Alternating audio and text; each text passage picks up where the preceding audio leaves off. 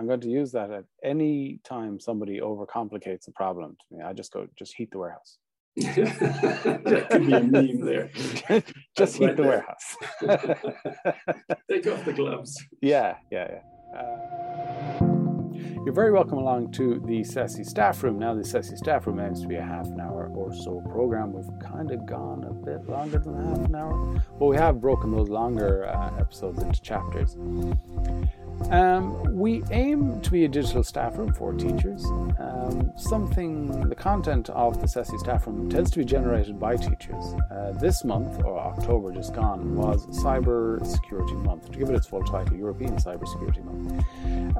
And we have a few episodes in line with cyber security. This particular episode, although not technically cyber security, I feel has a cyber security twist to it.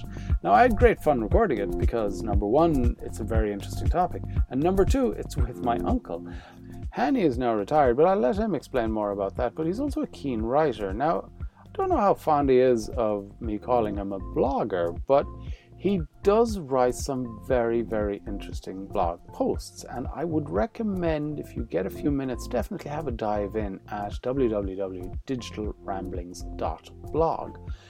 The post we're going to be talking about today is Cybersecurity of the Mind. Now, this is a title that got my attention straight away because of the cybersecurity twist to it. Now, although Hani will admit, and he does during the interview, he does say that it's not technically cybersecurity, although I do feel with the privacy that we're giving away, there could be a security aspect to it as well.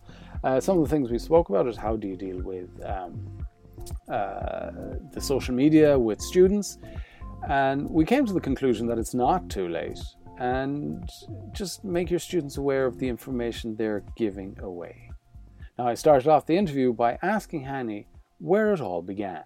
Difficult to know where to start. Let me say, after my PhD in computer science, I spent really my career at Hewlett-Packard, 30 years at Hewlett-Packard, at HP, mainly the last maybe 15, 20 years of those. In online or digital space. And I have to remember those were the early days, nascent days of online and digital. I have to remember that this is really new stuff. And I was really privileged to be able to start working in those days before the term social media was coined. In fact, probably half the new roles of today did not exist back then. So we experimented in what we called at the time Web 2.0, and I found it fascinating how this digital world completely scrambled the way we engage with each other in society, how we engage with businesses themselves, how it changed the balance of power from the brand to the user. And it was all new. And it was really fascinating. And I retired about maybe 4 or 5 years ago from HP, and I became kind of independent consultant working for a digital agency, also around in the digital space as a senior advisor. And I give a little talk in a course at GCSP, the Geneva Center for Security Policy. Now, Hani, you've mentioned you've gone through everything from work to retirement, and you've missed a very important. It's the reason you're here. You're also a blogger. so accept it. Stop denying it. Own it. A blogger in my spare time, but not a very, what do you call it? Don't blog a lot, but I do once in a while. That's true. Thank you for the reminder. As a blogger, you don't mention it enough, and you don't. I think you should, because I think your blog is very good. And I think the blog is a very, very easy read. So digitalramblings.blog is the address. So pick it up, throw the address into your iPad and read it. I definitely think it's worthwhile, which brings me around to why you're here. So one of my favorite blog posts is cyber security of the mind. And the image, the opening image is Error 404, and anybody out there in schools knows exactly what Error 404 is, and democracy not found. Now, with it being European Cybersecurity Month, and you putting up a post, cyber security of the mind, my mind went straight to, okay, we've locked down our computers, we've locked down our passwords, we've locked down our networks. Now what? So your blog post, cybersecurity of the mind, expand on that for us a little bit. Well, first, thank you very much for the kind words on the blog, Hassan. So cybersecurity of the mind, I'm cognizant that this isn't technically cybersecurity, but used a little bit in tongue-in-cheek manner. It really is to catch people's attention today of the way that our minds are being manipulated. And it is a security breach as far as I'm concerned, but one that is perfectly legal and one that is hiding in plain sight. And people are not really aware of the kind of pernicious impact of social media in general, Facebook in particular, especially these days, it's a lot in the news about the way we are being manipulated and the way we're being pushed in certain directions, being polarized. And this is a serious breach that I wanted to highlight, that I wanted to make sure that people are aware that, okay, maybe this is not about password protection, this is not about systems protection, but it is maybe arguably about the most important system there is, the human mind. So that's really what was behind that title itself. So straight away, you had me hooked from, and I said offline that I wasn't going to read from the blog, and I won't, because I want people to go to it. However, there's a couple of things that I just like. The opening line: there's been a serious breach in security, one that is not only going, but is also being done completely legally. Now, expand on that. Who? How? Yeah. Let me maybe take a step back to really fully understand the context of this. And bear with me here when I try and say that in any kind of business relationship, you've got, maybe kind of broadening here a little bit, but you have a producer, you have a product, and you have a customer, right? I mean, I was HP. HP was the producer. The product, well, we did many products, but let's say it was a printer, and the customer was you and me buying the product, the printer from the producer HP and paying HP for that product or service. If you take that kind of tripartite agreement, that model, and apply it to a company like Facebook, and the three roles apply, but they're not in the way we think they are. So Facebook would be the producer. The product that Facebook is producing is our attention.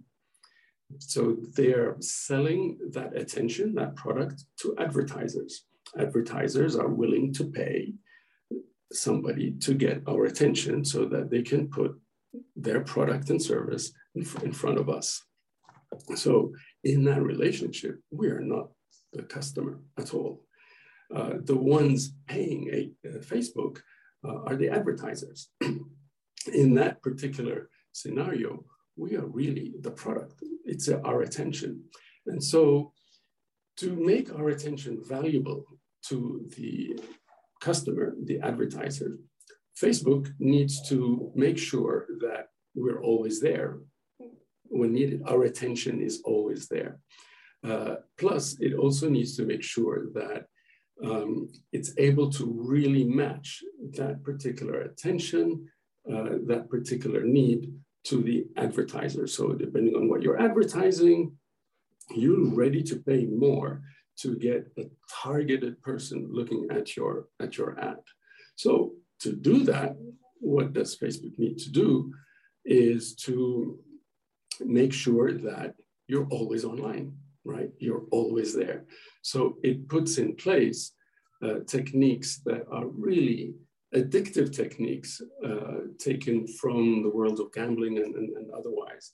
And these are things that are actually not new, but being exposed by Facebook, Google, etc. employees to keep you engaged, right? That ping about a notification coming, it's very difficult to resist. The number of likes, you're always going back to see how many likes you've had, you know, how many people have seen your post, how many engagements you've had.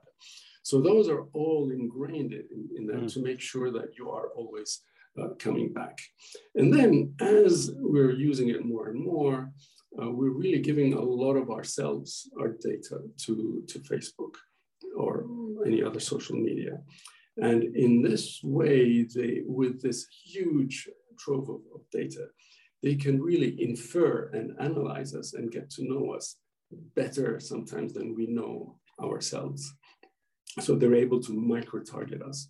And when they start micro-targeting us, they're able to then understand us and really start predicting what we're going to do.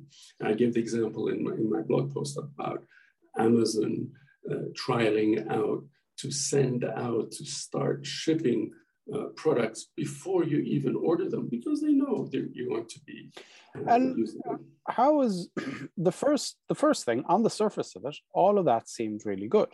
So I think that's amazing. Amazon knows that I'm going to run out of batteries, and before I run out of batteries, in its simplest term, some more batteries land in the post. That surely that's a good thing. So there is that point, and there's the other point that this technology of targeting us has been around for a long time. Like the big warehouses or the big sheds in the States did it all the time. There's that old that story, the father that discovered his daughter was pregnant before she even knew, based on her purchase habits or based on the credit cards habits. So there's been a line that's crossed, is the point I'm getting at. Whereas we kind of went targeted ads, fair enough. They're watching our buying habits, credit cards, banks. Talk to us about the line that's now crossed. Sure. You're absolutely right that it's been around for a long time. What is new today is the depth with which they know us, and they are able to analyze our actual personalities, the way we're going to vote, what we're going to be doing next. And then they're able to kind of nudge us in one direction or another. So I have two aspects to that question. First of all, as simply a case of privacy, right? Irrespective of what is done with that data, I think there's a breach of privacy. Now, you may, at that first level, it's nice to know that, I like bicycles, so I'm going to be shown ads on bicycles. Fair enough if it stays on that level, and fair enough because you understand and you're willing to accept to say, I'm going to give away a little bit of my privacy because I'm going to get that in return. But actually, it goes a lot deeper than that. But even if it doesn't go any deeper than that, I think there's something to be said about this invasion of privacy as per se, as such. Because some people I hear say, well, look, if you got nothing to hide, then it doesn't matter. But actually, privacy is a right, and a right to be defended. And that is why we've got, rooms, closed doors. It's our right to have some privacy. If I told you that in an imagined world where, for example, governments know what you think and are able to kind of nudge you and dictate you. This would kind of give you and know what you're going to do next, for example. That would give you kind of images of KGB and Stasi in East Germany. Well, it's a situation we've got today, except it's not the government. It's a private enterprise that is motivated by pure profit. Okay, that's from the pure privacy perspective. Remember, privacy is a right to be defended. And you need to know when it is being invaded and to what level you want to agree upon.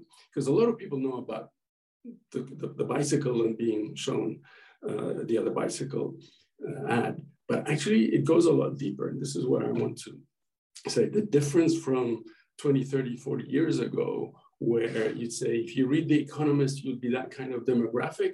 So we're going to put an ad in that magazine for that kind of demographic, is now down to the nth level and nth degree.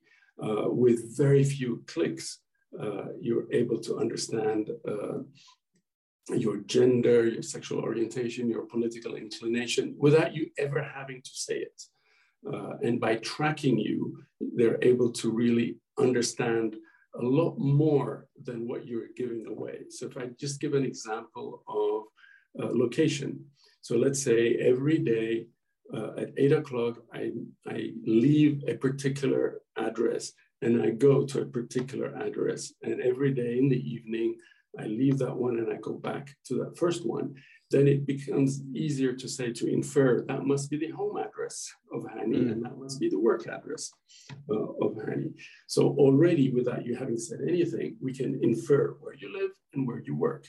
Let's say, just for the sake of an example, I'm going on particular days in the middle of the day, going to another address on a regular basis. And that address happens to be, I don't know, Alcoholics Anonymous group meeting. So, Hani works here, lives here, and goes to an AA meeting. So maybe there's some things we know more about him than what I have actually said. And they say it's anonymous. Yes, you can argue, how do they know it's Hani? But I live in a house. There are two people living in this house. And it's very easy to kind of infer who that person is. So all of that level of detail is really very scary, because once you know your personality and who you are, it becomes easy to predict what you're going to do next. And then it becomes easy to nudge you towards what you're going to do next. And what happens is we're going down silos and become polarized. A lot of it is due to this algorithmic approach of the news feeds. You mentioned some very good points. So you go to work, but you don't tell anybody what it's called, but it happens every day at 9 o'clock. So assumption, well, that's work. You go home, assumption, that's work. You go to a place at 3 o'clock. Now, you have decided to lock down as much as you can with your location sharing, for example, and all of that. However, I might not lock down my location sharing, and the 3 o'clock, the mid place, I might meet you, and that's happens to be a coffee shop. So therefore, the assumption is made that every day at 3 o'clock, Hani, even though he doesn't share any location data, goes for coffee. Yeah. And that's information that you are leaking, but it's not you, it's me. Exactly right. That's exactly right. So to your point about, I don't mind being shown ads of products that I like, fair enough, but most people have no idea about that level of detail of data that they're giving away about themselves. And if they knew, they think twice before sharing that data. People will often turn around to me and they'll say, it's okay. And I'm a bit, not blasé about it, I'm a bit, my privacy is important. I know it's important, but I give it excuses, and that's all it is. And it's an excuse. So I need to be on Facebook because I need to publicize a thing for work. I need to be on Twitter because I need to publicize a thing for what I work or whatever. So I kind of go, sure, it'll be all right. But that's not the case. It's that, it'll be all right. And it's not just me. There's loads of people in my situation who go, do you know what? It's fine. It'll be all right. So how do we secure our minds, knowing that we're so deep in we're so deep down in the silo, to use your own phrase. Yeah. How do we mightn't get back to the top, but how do we level out? How do we be aware? How do we secure our mind? So I think, just to a point you mentioned, you may be having two hats when you use Facebook. An example you gave, Hassan. One could be as a customer of Facebook. And of course, I understand. I mean, Facebook is an incredibly efficient way to advertise your product. But there's a price to pay. And the other role is as a user of Facebook, which what I would call as a provider of product, your attention to Facebook. And that's a huge price to pay. So the first point to me about securing all this is to be aware of what's going on, to understand that business model that I mentioned, to really grasp that you're not a customer, that you're going to be used, and to understand that Facebook is a private entity. I use Facebook, okay, but I'm mentioning Facebook, but it's also other social media, but just Facebook is the most influential, most powerful social media company out there, with over 2 billion users per month, and has really a nefarious impact on a lot of social activities and democracies. And it's been linked to Myanmar uprisings and Brazil, and there are so many examples of the way it's influenced elections. So understand that relationship, and understand that it is you're giving away a lot more than you think you are, because of that big data. Once you know that, once you understand that, you want to relook at everything you've been using as default, and be able to look at all those settings and default settings, and change them to what you think is best for you, and start minimizing that use to as little as possible. So, for example, location tracking, I switch it off. Yes, it's nice to have location tracking when you're looking at a weather app to tell you the weather where you are, so you don't have to type, Dublin, Castlebar, or whatever. But that's convenience. Write it down, because that location tracking of that weather app is going to be your location is going to be sold to data companies or data brokers, and they're going to be selling that to other companies too. So beware of that. And we're going down the rabbit hole of location. And again, I'm going to have to echo what you said about Facebook. There's loads of social media out there all selling. It's just Facebook is by far the most efficient at it. So just the location thing. So I turn off location on my phone. So now when I automatically check the weather, I need to type it in. Surely when I type it in, they have my location. So all I'm doing is stopping one. No, because you can type in location anywhere, right? You want to find the weather anywhere. It doesn't have to be where you are. But just tracking it, I realized a couple of years ago that actually when you put your phone on airplane mode, the GPS is still functioning. Yeah. The GPS chip is still functioning, and it's still tracking you when you're on airplane mode. So think about the convenience that you're getting out of those devices and those services, and the price you're going to be paying for that convenience. Add a little friction to it. So another example is I minimize Google. I minimize as much as I can. I don't use Internet Explorer, Google Chrome rather. And I use DuckDuckGo as my search engine. You basically want to kind of minimize as much as possible. We've gone down, how do we secure it? And I think your message is very clear, and it's more so about, if we think about securing it, if we go, I must secure it, I believe it's an uphill struggle. However, if we say, I must be aware, I think that's the first step. Be aware. Yes, and I don't want to be a Luddite and throw the baby with the bathwater here. But the last example I want to give in terms of kind of securing is around that business model. Right now, personally, the choice I made is I'm going to pay for my applications. There's no such thing as a free app. There's no such thing as a free lunch. You're paying for it far higher price than what you'd be paying monetarily. So I look at apps. If I like the app, I'm going to pay for it. And I'm going to encourage app makers, app developers in their work. I'm old enough to remember when Microsoft Word or Microsoft Office cost 800 francs, 800 euros.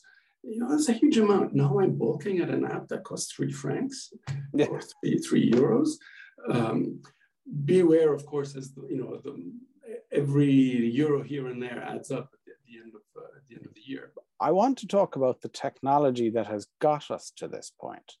So you mentioned there's a couple of things, and hopefully I'm not butchering your quote. Technology is answering questions that haven't been answered yet. And then I have here, digital technology is unique in 3 respects. Number 1 is it's a solution searching for a problem. Can you expand on that? Yeah, for sure. Yeah, digital usually in life, you have a problem and you look for solutions to solve that problem. So I don't know, farming maybe in the days when you had, horse-drawn carriages, and you think, maybe if I mechanize this, it'll go faster and be more productive. But what's happening today in unique in digital technology is because you can, engineers, we're one of them, right? We'll do it. So you do because you can, and then you're looking for where to apply it. So I give an example on speech recognition, and as an example, I found when I was doing my research on speech recognition years ago, there was an example in the research on where do we apply that speech recognition mechanism. And someone thought of using a warehouse, in a postal warehouse, where there are conveyor belts and you punch in a zip code and the parcel goes in the right direction. The problem was that in the winter, the warehouse is not heated and workers using gloves would generate errors on the zip code. And so we'd have to kind of do a lot of rehashing and trying again. So they thought that would be a great opportunity to use speech recognition. You add a little microphone and you say the zip code and the parcel will go in the right direction. To cut a long story short, they discovered actually that it was a lot cheaper and easier to heat the warehouse, remove the gloves, and punch the code. And that's the kind of example I'm going to give by, we have a solution, but what is it we're trying to solve again? Wow. And that is very typical in digital technology. All right. I just think it's an intriguing way to come at it. So I didn't realize that it's cheaper to heat the warehouse. In that example, yeah. I'm going to use that. It's cheaper, just heat the warehouse. Let them take off their gloves, and it's a lot. It'll be a lot more accurate than putting in. And there are many examples like that. They do it, and then they find an application for it. It's never been the other way around. I'm going to use that at any time somebody overcomplicates a problem to me. I just go, just heat the warehouse. That could be a meme there. Just heat the warehouse. Take off the gloves. Yeah. what's next? Is it too late for us? No, I don't think it's too late, and I think we've been taken by surprise by this for sure, and I think even the founders of those companies have been taken by surprise, because the second unique characteristics I find on digital technology after a solution waiting for a problem is that it morphs into directions that have not been by design, right? So, Twitter was designed to tell your friends what you had for breakfast. Nobody would have thought, I mean, if you had told me back 2008, I think that it would be the main source of information from the US president, I laughed my head off. So everybody's been taken by surprise. So I think it's not too late. I think there are things that we can do on our side as users, is kind of raising awareness, taking control of our devices and of social media, understanding that this is all about getting you addicted to the screen, getting you back and back on the screen and manipulating you. So once you're aware of that, you look at the settings, you look at what you can do yourself, you pick applications, you pay for them rather than have them free. And there's also a big role to play for governments as well, to be able to regulate this, because they're not going to regulate themselves. And so anything we can do to help governments in that respect, do a little bit of activism as well, I think it'll help. Not too late. It's late, but not too late. And that answers the last question, which is some good practices. So you're saying just be aware, lock down where you can lock down. Don't use by default the defaults of your applications. Understand that if an application is free, you're paying for it with your privacy, and your data is being used and sold elsewhere and then used back against you. So understand that. And minimize as much as possible as these applications like Google and so forth. That I have switched from a personal perspective. I've switched completely from WhatsApp. Took off WhatsApp. I deleted my Facebook account. But again, I don't want to throw the baby with the bathwater. But make sure you are in control of all of this and not being controlled. I think that's a good approach. I think that's a great approach to speak to students about. Look, we're not saying don't use that app, but just understand what information you're giving out. So understand the risk. And I use the understand. Sorry to interrupt. Understand that you're giving away a lot more than you think. Yeah. But the kids don't care, honey. Like whatever notion I have about caring a little bit and doing my best, they don't. Like they have no. Yeah, I understand. I mean, that's also understandable as kids in general. You and I also didn't care about their different sets of issues. But I think at the very least, let them really be aware of what's going on under the surface. Let them be aware. And they might say, I don't agree now, but let them know that in a few years' time, you're going to be applying for jobs, and what you're giving away here is going to be for everybody to see.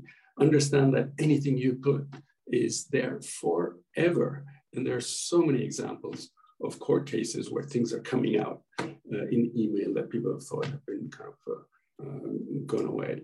And then obviously that's the role of parents and teachers too, to guide and to put you on the right path. And I'm not saying it's easy. It's a tough job on you guys. And I'm happy to be a parent, when the kids are older now than being a parent of a young kid today, for sure. Thanks, Henny. I like. Good luck. I see Jake, and I see him. I will say Alexa, for example. I don't have her here now. Yeah. She's downstairs, and I'll without even thinking, I'll go turn on. Yeah. Play the song Dinosaur ABC. Yeah. And then you fall over when you see him walking over and going, Alexa, play Dinah, and you're going, oh no. I know. No, but even in my case, so it's our kids are millennials now, but I used to call them my test lab because I learned so much from them, from the way they engaged with technology, and the 2.5 difference between them.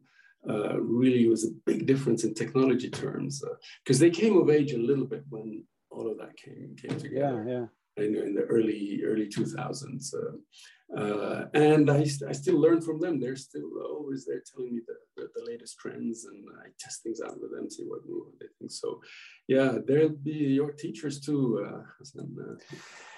Hani, thank you very much. And again, look, I really appreciate you coming along.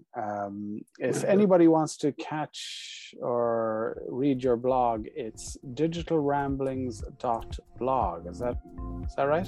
That's correct. Yeah. And I'm just looking through.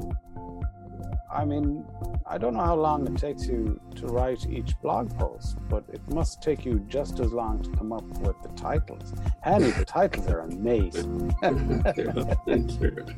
Hani, thank you very much for joining us. And thank you, Hassan. appreciate it. My pleasure. Anytime.